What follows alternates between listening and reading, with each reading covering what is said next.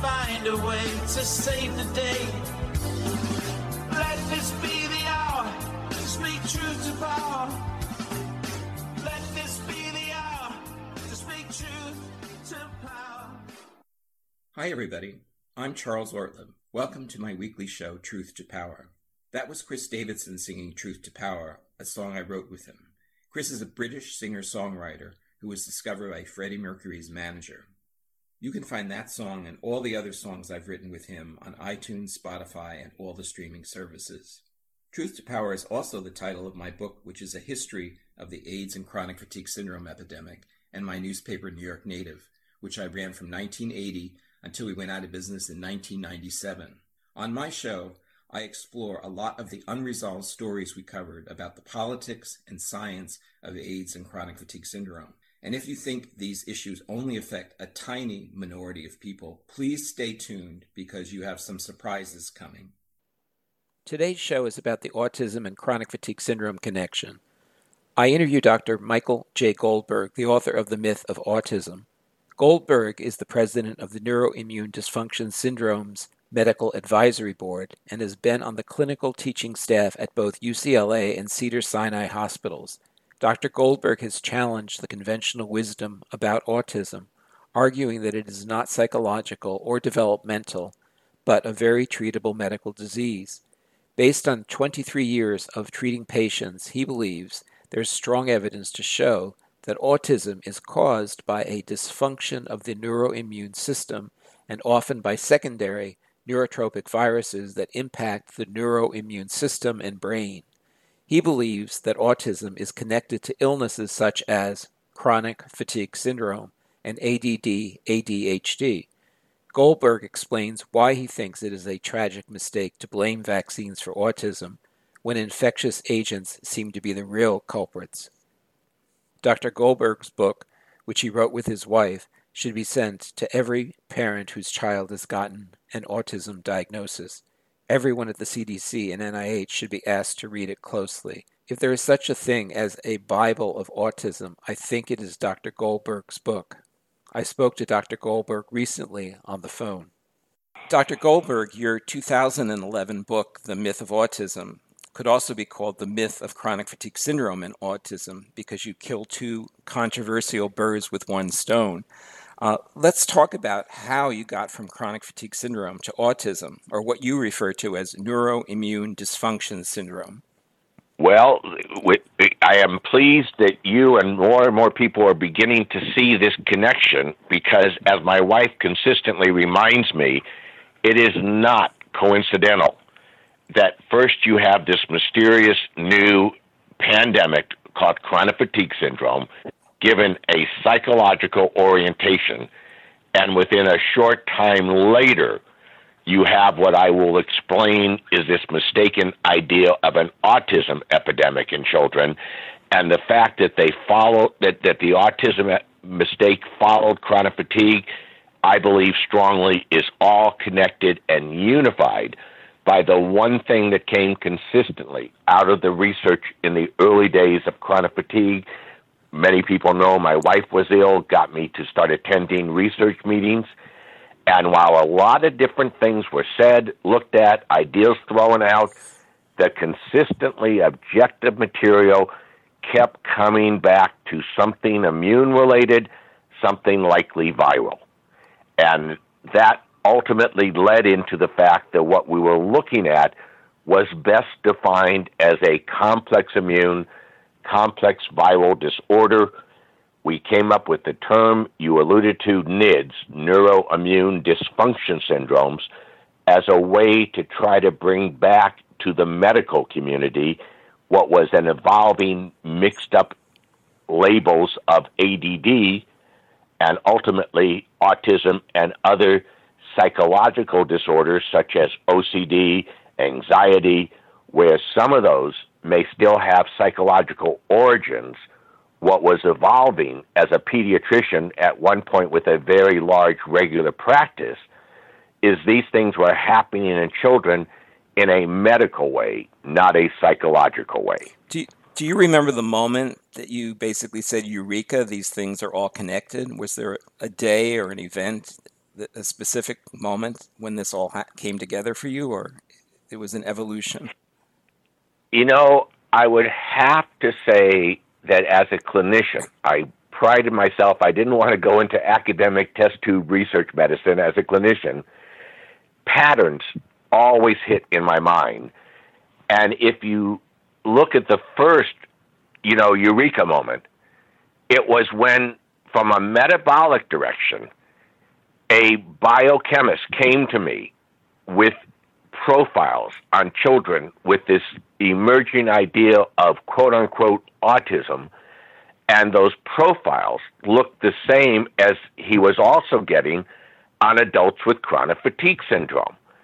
Now, it ultimately came together when I met Dr. Ismail Mina, Dr. Bruce Miller, and they could take the neurospec and completely define the abnormalities and the findings in these children and how they related to the neurospec in adults. So I would say to you, this was all evolving during the 80s. By early mid-90s, there was no question this was a similar disease. And in fact, I'll jump ahead on you slightly and bring up that in 1996, at an AACSF meeting, American Association of Chronic Fatigue Syndrome, I was doing poster presentations. In 1994, I had presented the early neurospec on children with ADHD and chronic fatigue comparison. And then in 1996, I presented a comparison of autism and chronic fatigue. And in an audience that was many, many heavy-duty academic researchers, I stuck my neck out and made the statement: if you were an adult with a mature brain, mature immune system, and this process hit you, you wound up with variations of chronic fatigue syndrome, and what was now emerging was not present for me in medical school, adult ADD. If you were an older child or a teenager and this happened, you got ADHD variants and chronic fatigue syndrome. And if you were a younger child with an immature brain, immature immune system, you got the mistaken idea of autistic symptoms. I pride myself that in that audience, nobody laughed at me, and 2 years later, many were coming up and saying it made a lot of sense.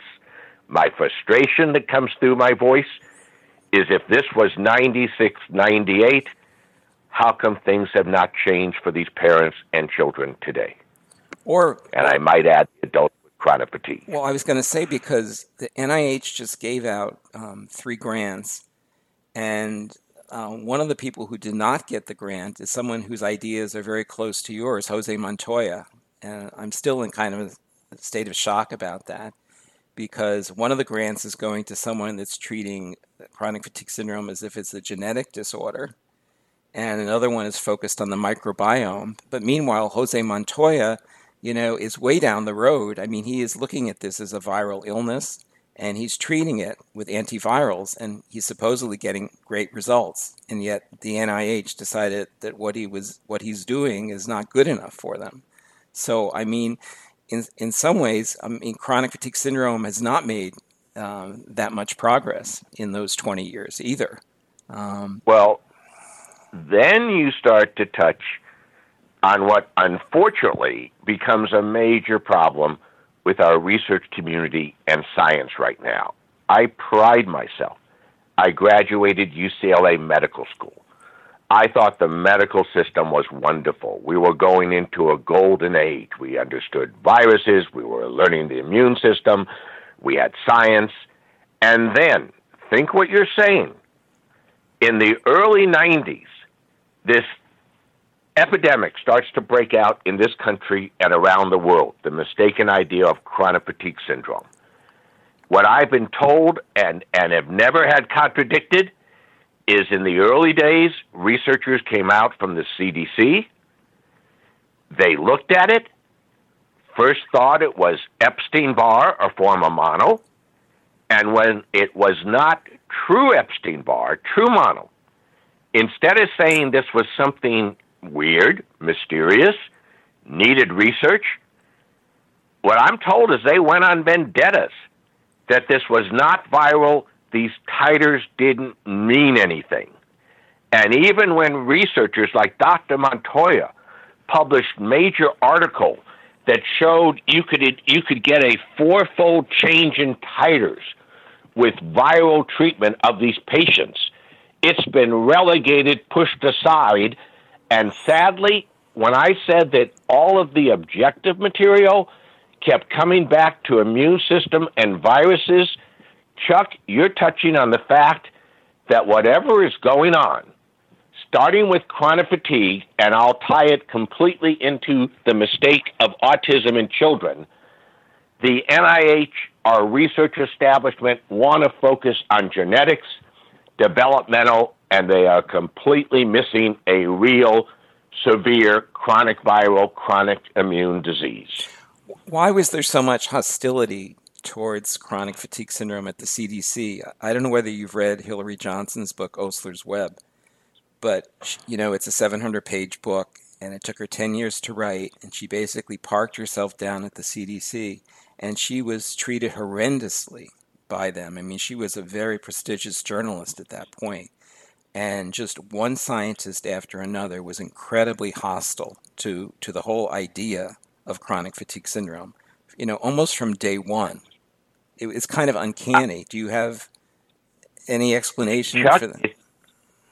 Short of the explanation I just gave, where when you're talking high-level academic people, they literally had mud on their face, and what I was told went on personal vendettas that this was psychological.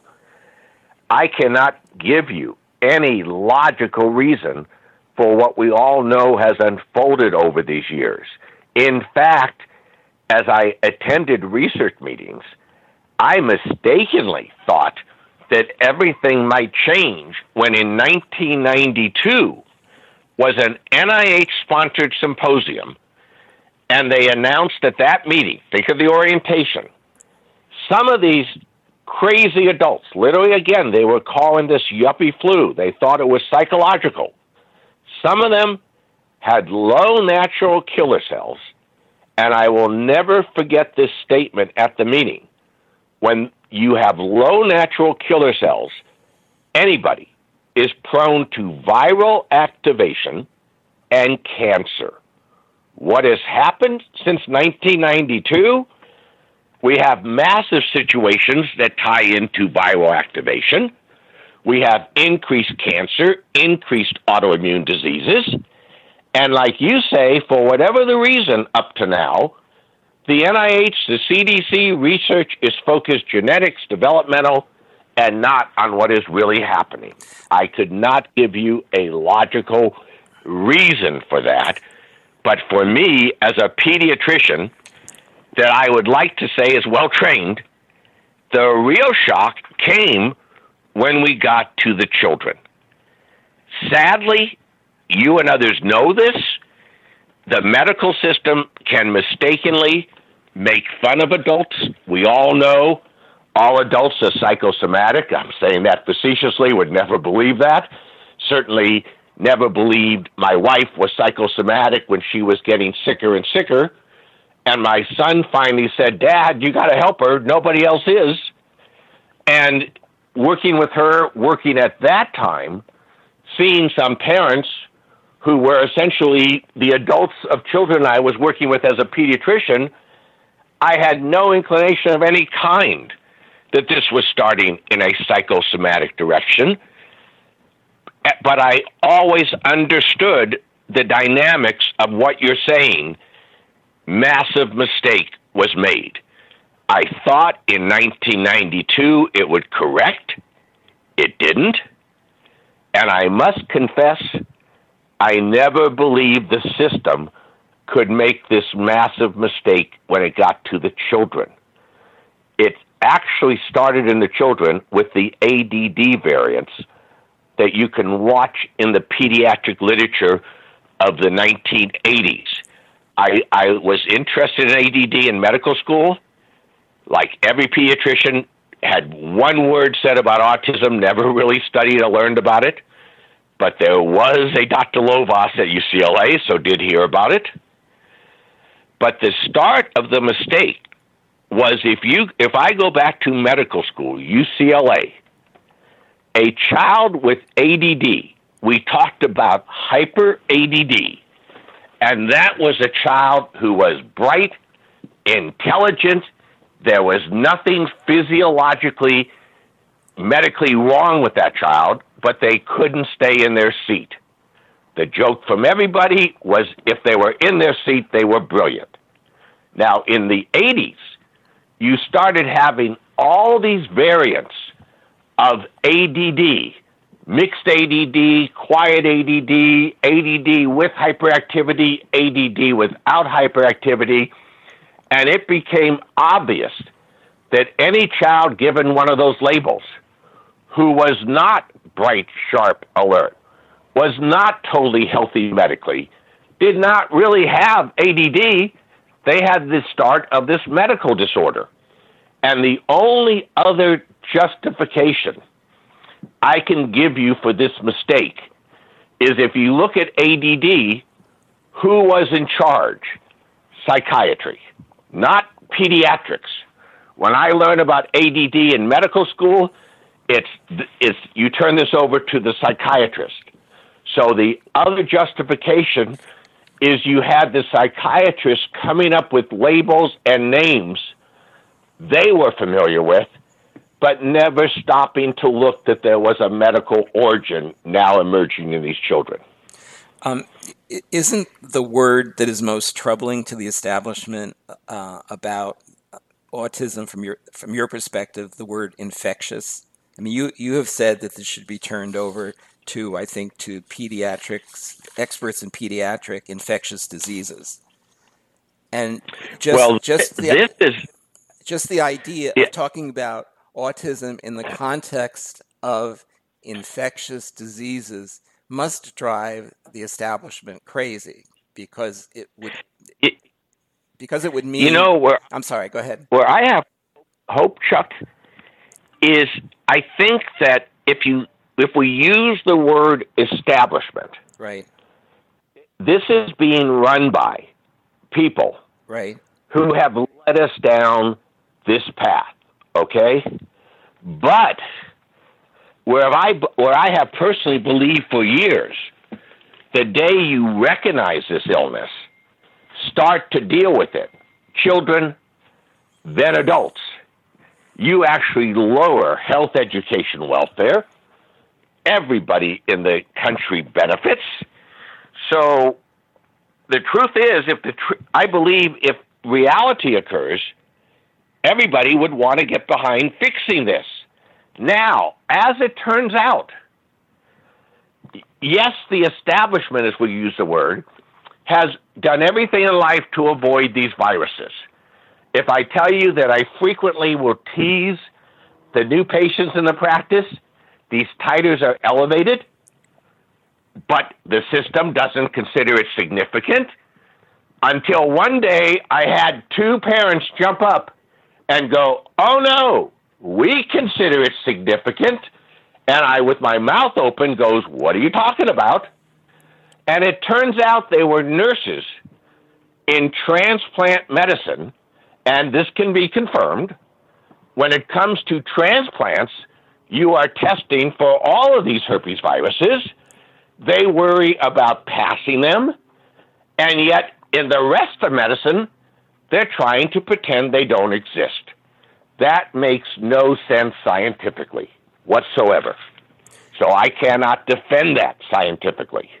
Well, I mean, from a public health point of view, do you think that it's possible that there is fear of causing panic?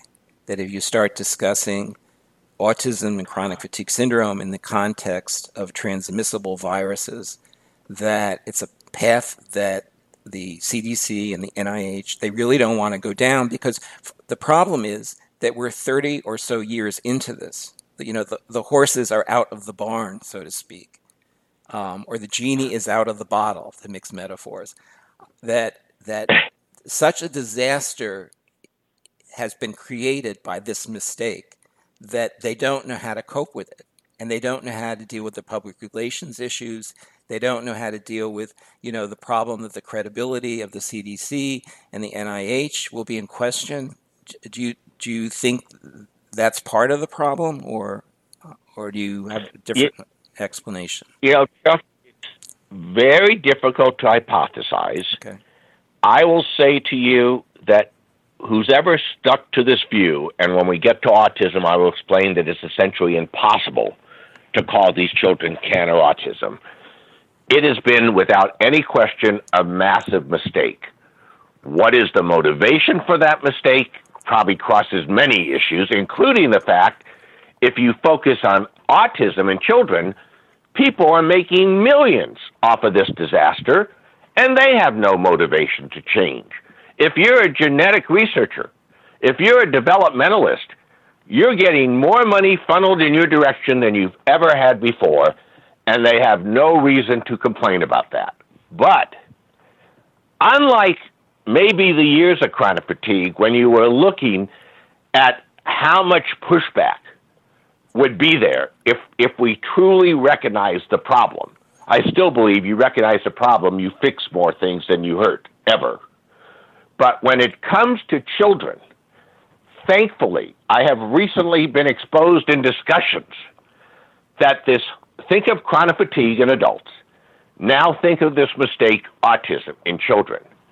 By the system using autism, most normal pediatricians, what I allude to, pediatric subspecialists, have not looked at this problem because they don't believe it's their territory to work with. And I would like to be optimistic that unlike the pushback that came about with chronic fatigue syndrome, you start talking to pediatric subspecialists. You talk to pediatricians that we have a real missed medical pandemic in these children, and there will be massive effort to focus and solve it. You've lost a lot of time, but you make the next 5 or 10 years a lot better if you recognize the problem than if you just keep ignoring it. I want to go back to the relationship between CFS and autism for a second and ask you, now, you're not surprised to find autism in a family where there's also chronic fatigue syndrome, or chronic fatigue syndrome in a family where there's autism, right? I sort of gathered that from your book. I think that you have to look at, if you make this connection, that there's something going on between the immune system, potentially chronic viruses. The other connection that started coming through in the early days of discussion of this, when the CDC said yuppie flu, what were they alluding to? College-educated people that were suddenly acting wrong, not acknowledging that there was a medical problem. Well, it's very interesting that when talking about autism, Kanner alluded to the fact these were brighter than average families and children. So somewhere in the early mid-'80s, again, as a clinician, I've always had to rationalize, how do you explain what is happening? And rather than any idea that you were going to get a chromosome or genetic disease, what became obvious is there was going to be some kind of connection between the genes for intelligence and the genes for autoimmunity. And I think time has shown that seems to be very true. This is not happening in families with, forgive me, damaged, retarded children. This is happening in families of many intelligent professionals. The children are born in a world I trained in. You would expect that child to go to college, be a future leader, and then when something goes wrong, they fall into this mistaken ideal spectrum.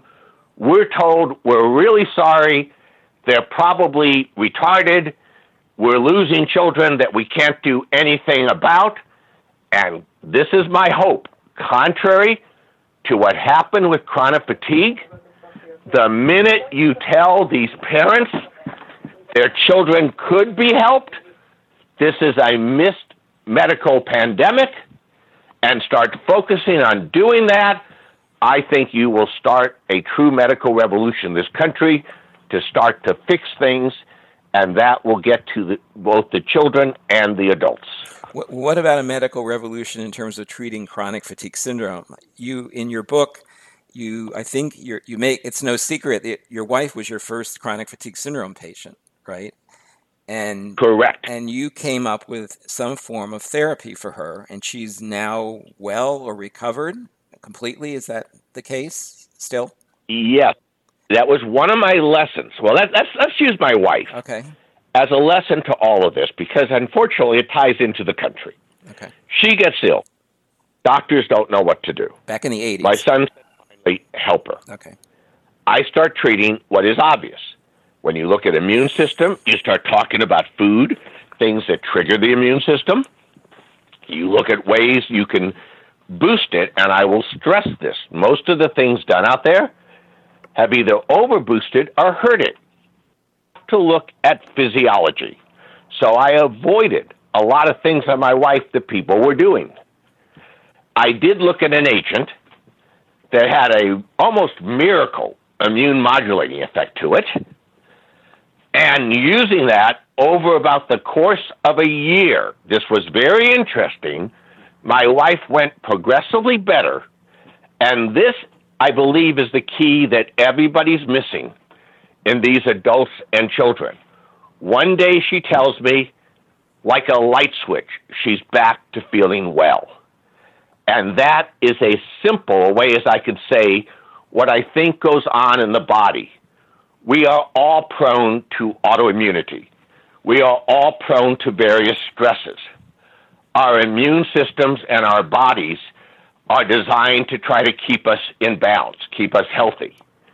At some point, whatever this illness is, you get too far out of control for the body to do its job. You don't fix that by megadosing, especially in children. You don't fix it by a lot of ideas that have been done. But what holds up physiologically is start working on getting that body back to normal, and somewhere it can become normal again. Did you use antivirals for your wife? Yes, I did. Part of what I've learned over the years, this is open for research discussion, is I believe the viral component is enormous. And I don't believe you can deal with the immune system and stresses if you don't suppress a big stress, the virus. But I'm not convinced at this point that what so far I see as the viral components is the origin. I still believe it's a complex viral process, but that's what we should be researching and getting to much better answers to fix the immune system. What percentage of doctors recognize that there's a viral component to autism at this point, would you say? Is it really a minority? I mean, where are we these days? I would sadly say very few. Okay. But part of that, let's look at autism. I joke that because I was at UCLA, I heard about this crazy guy doing these crazy things with these crazy children, and that was my introduction to autism. And I find out that other pediatricians were told what I was, that if I saw one child like that in my entire lifetime in practice, it was one too many. And I've heard that from other parents from their pediatricians. So you have to start off with the concept that nobody out there really knew much about something called autism. I'll come back to it for you, but the key point is it was defined as a psychological disorder. It was a different relative of schizophrenia, and most pediatricians and medical professors didn't learn about it. Now, here's the problem. When all of these children start presenting, and they are essentially not compatible with what Dr. Kanner called autism, in his literature, and this was repeated many, many times, 43 to 1965, it was linked to schizophrenia which was psychological, of course. And the concept was that a kid with schizophrenia was normal for a period of time, then fell into this weird world. And the consistent part about autism was that child was never in our world. Most of these children are normal the first 12, 15, up to 18 months. And by that definition alone, they can have something called autism. Now, I express optimism because, as I tell many of my families, I wound up talking to a very high-level pediatric academic professor in your ivory tower, and not in 2 hours or 2 days, but in less than 15, 20 minutes, he goes, Mike, you're talking about an ASD phenotype. And that's been the revolution, that there's a whole side of pediatrics that if they start to look at this and realize it's not autism, they'll look at it medically. But the system has avoided that happening for the parents, and the parents out there are organized to fight autism. They're organized to make a lot of mistakes, but they're not fighting the simple truth that would win. This is not autism. Their children have a medical disorder, and that could change everything. Then it gets to the adults that we talk about. Well, I'm under the impression that a majority of the parents think that vaccines are the cause of autism and that that's part of your problem in terms of getting your message across. Is that the case? Unfortunately, it's become a massive part of the problem. If there's any defense for the system not to listen to the parents, it's discussion of vaccines. I come out of an era when there were still diseases called measles, whooping cough. All you have to do is look at how sick those children were and realize if there's no record of the real disease ever causing autism, it doesn't exist. How could a vaccine do it? Sadly, alternative physicians, biomed, people who hated vaccines to start with, would love to blame the vaccines. And the truth is, if we just went back to how I trained at UCLA in medical school, we could probably eliminate 95% of the problem right now. You don't give a vaccine when a child is ill. You didn't give 7 or 8 vaccines at one time. And if we just did that, it would be the start of taking extra stress when it shouldn't be there off of a child. I believe vaccines are important. They protect against major diseases, but I go back to medical school. They're an immune stress, and you don't vaccinate a child when they're ill. So, I mean, you sort of bring them into your theory by making them stressors or triggers, I think is the term you use, as opposed to as the cause. You still seem to find a place for vaccines in the paradigm. Well, let's qualify that carefully, okay. Chuck. Okay. This is the most touchy situation, and again, my goal is to cross over to major pediatrics, be acceptable to the academy. Right. So you have to look at the issue of vaccines, as was actually discussed at a pediatric research meeting 15, 16 years ago. In some of the children, they may be that last thing that seemed to push the child over an edge. The word that was used was a temporal trigger. It was the last thing that the parents saw, but I have yet to meet a child that I couldn't show the parent how the multiple stresses were getting them there, and that vaccine was just the last piece, never the causation or the reason for it. Do you think that children should be tested for all of the viruses and issues that you think are at work in autism before they get a vaccine so that you know the status of the child, the immune status? Is that something that is done or should be done? Okay, perhaps in an ideal world, we'll get to the point that we're screening all kids at birth, we're doing certain things. Right. But I would say to you, a much simpler step is get back to basic pediatrics. Okay. As I am getting through to parents, a healthy child has that 9,500 watt sparkle in their eye. Think about kids you know, Chuck, kids you see, grandchildren maybe, and a healthy kid has a sparkle.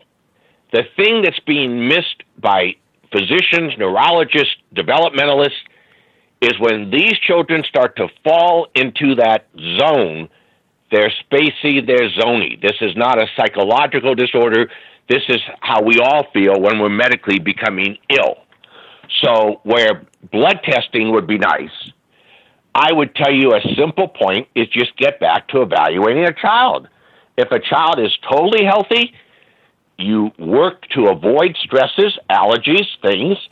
Probably you can follow a routine or a slightly modified approach on vaccines. If you're in doubt, blood should be run. Now, here's the problem. You've touched on it. When someone like Dr. Montoya is ignored, and he put out completely credible research that you actually got a 4-fold change in titers. Everything I ever learned in medical school was a single test by itself didn't prove something. But if there was a 4-fold change, it was significant. Now, here's the catch. Can you imagine the look in my face when 3-4 years ago, I'm reading in a pediatric review journal, 1 to 1.5% of newborns have CMV, cytomegalovirus, a herpes virus, but it's asymptomatic.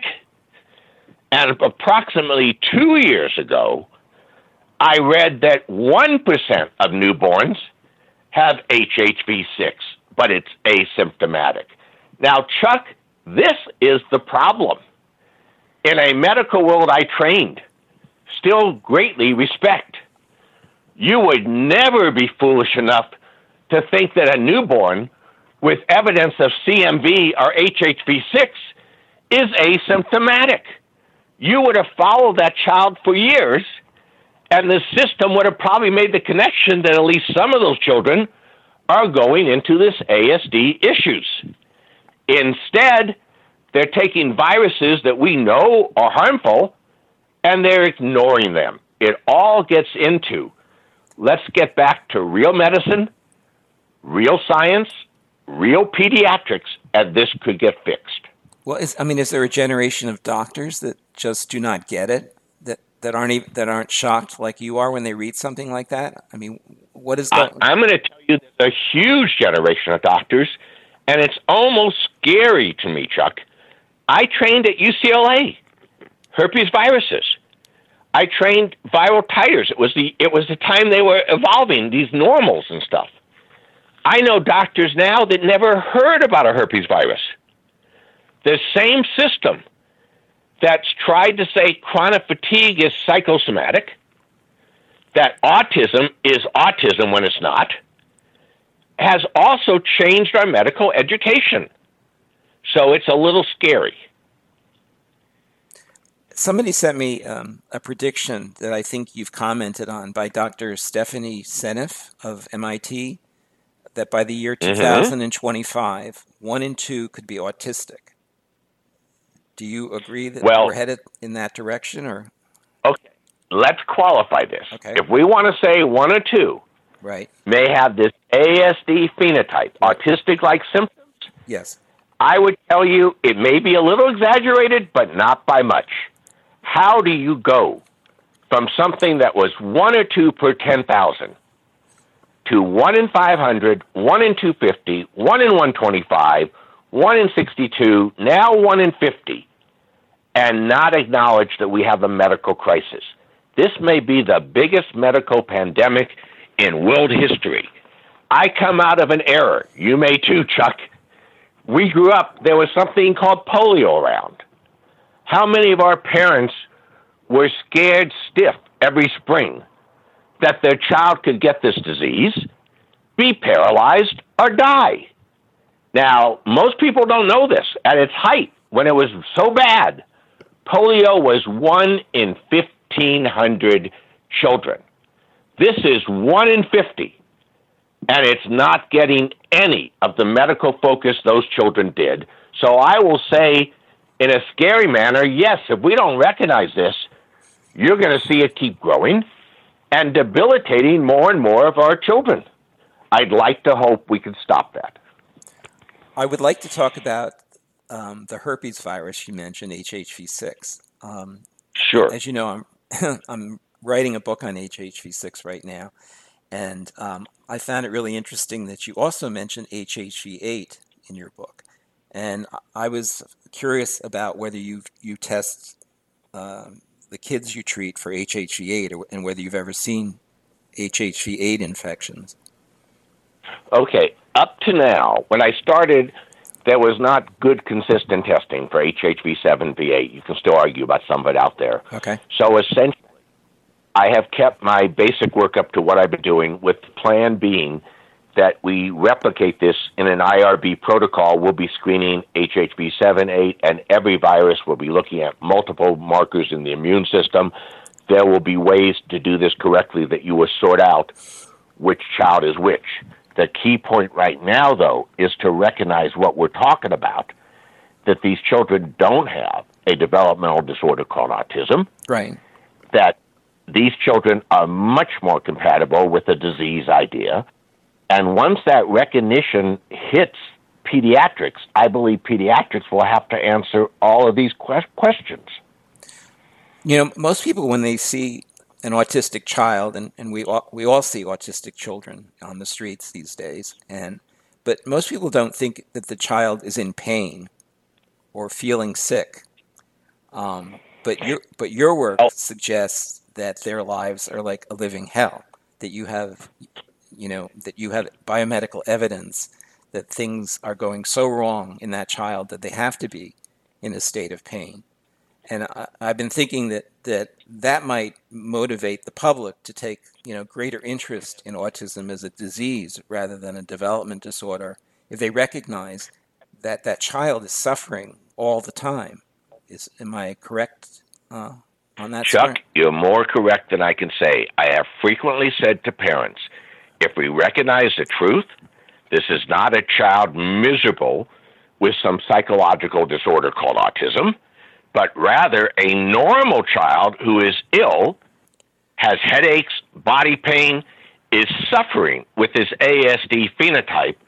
My statement lately would be, if we identify the truth, we're committing child abuse out there by ignoring how uncomfortable these parents are. Again, coming from a medical system, I trained under professors that literally wrote textbooks in pediatrics and never learned about something called sensory processing disorder.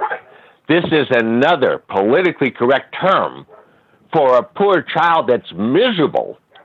And instead of thinking of it as psychological or mysterious, think of it how we feel when we're sick. We can't handle noises. We can't handle sounds. Our body reacts badly to a lot of things. These kids are bluntly miserable, and we're ignoring it. What about people or children with Asperger's? Are they also feeling the same kind of pain? Are they also sick in the same way? Are they? Think of it like any disease. Okay. A disease can be mild, moderate, severe. Right.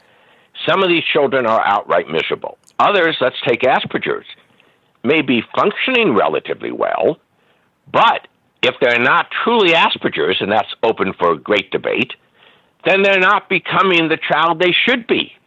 And that, to me, is not fair to that child. He may not be in the constant pain of a kid who has this disease in a bad way, but I come out of an era where we were all supposed to be the best we can, and no child can be what they should be if they're not healthy. When you're able to help a child, and years later the child is better, are they able to articulate what it was like before they got better? What they were feeling? Are they able to tell their story? Very interesting. I actually have some children putting together their stories. And some of them, it's like a blur. you think that maybe the brains just kind of blocked it out.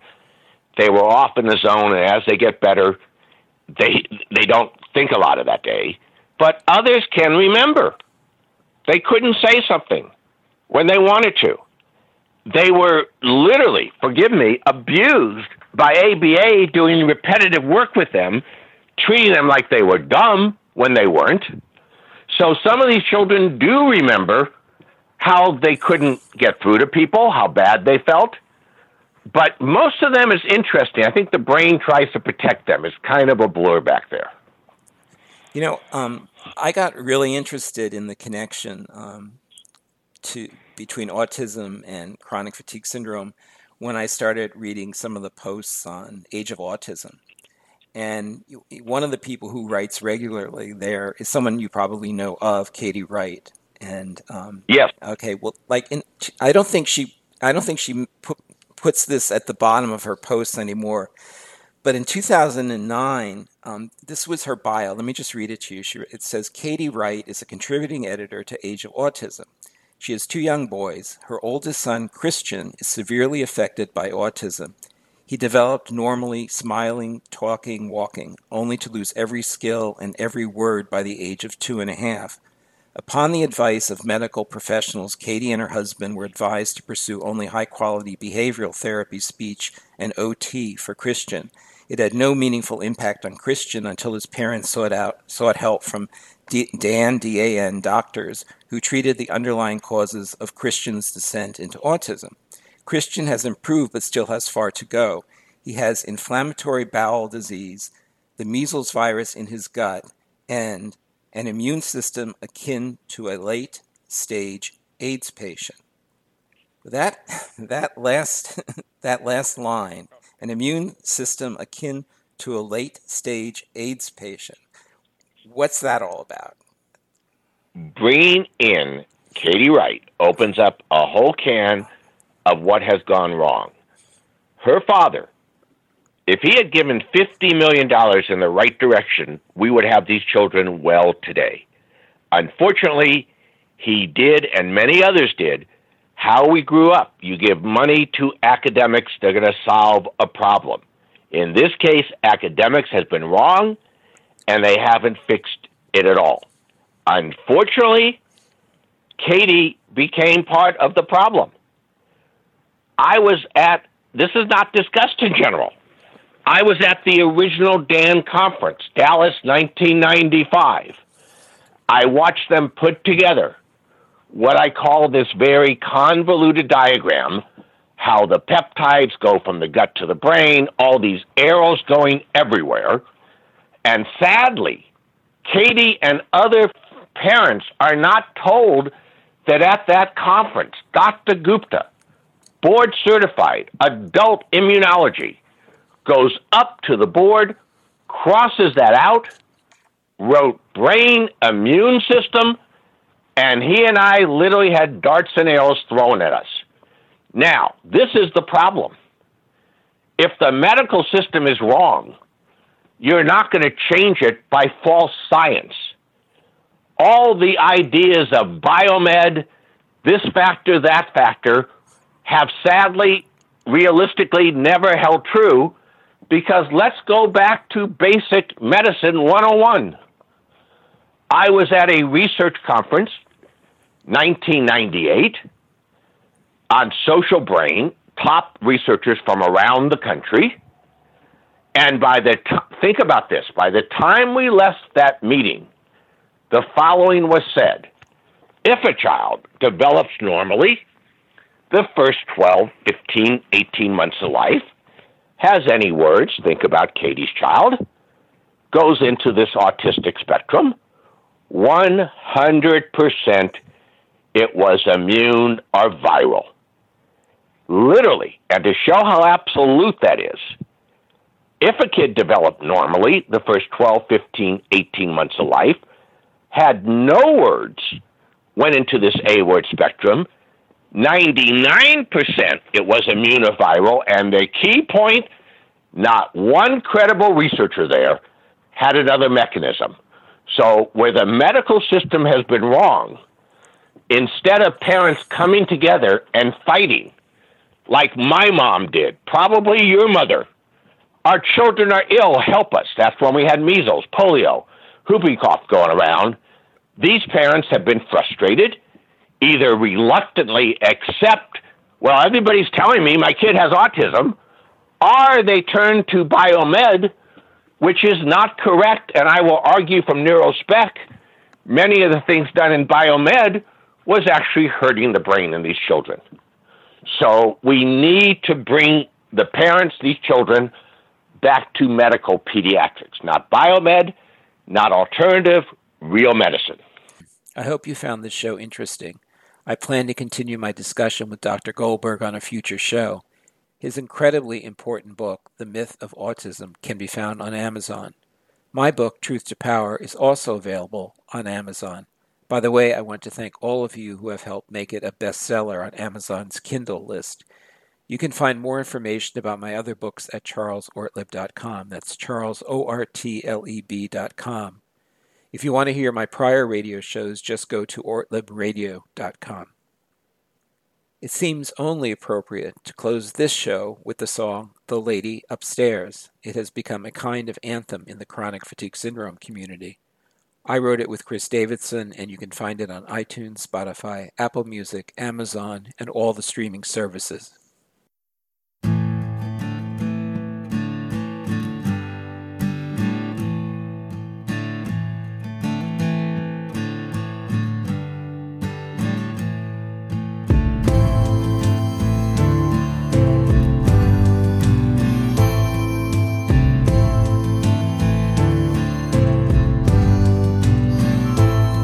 She's a legend in our building. It's amazing she's still alive. No one seems to ever visit. Now does she even survive? When she sees her children, she tries so hard to look glad, but in her eyes we can see all the ones she never had.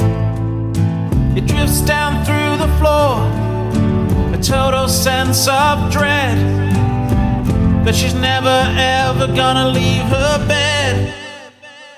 Nobody cares about the lady upstairs, forgotten by everyone she's ever known. Nobody cares if she's home alone, like Emily Dickinson without a poem. Nobody cares. Nobody cares. Nobody cares.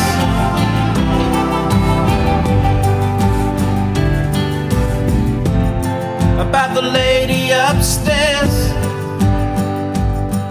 with chronic fatigue syndrome.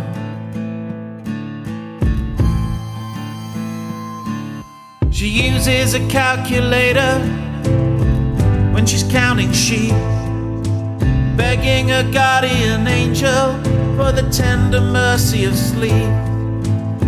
We do things she'll never do without thinking anything of it. I fear if she never woke up, she'd probably really love it.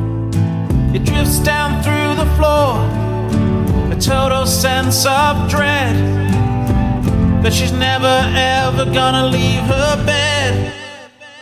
Nobody cares about the lady upstairs, forgotten by everyone she's ever known. Nobody cares if she's home alone, like Emily Dickinson without a poem. Nobody cares.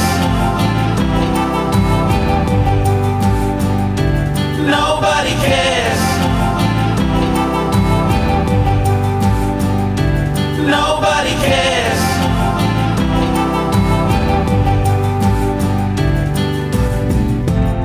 About the lady upstairs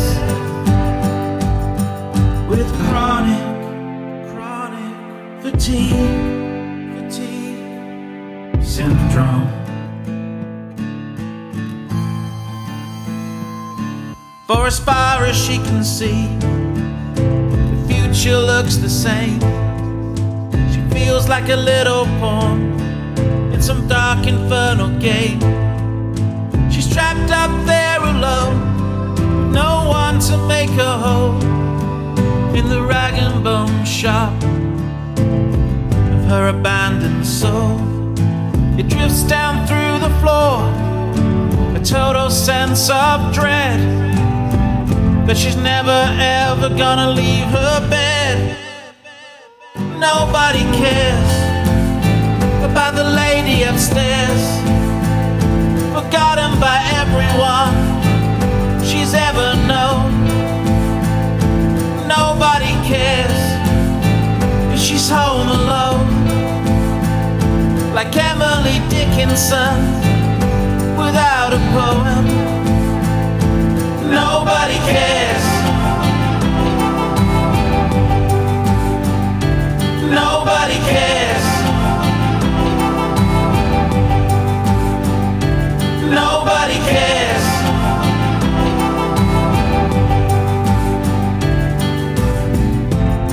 About the lady upstairs with chronic fatigue syndrome.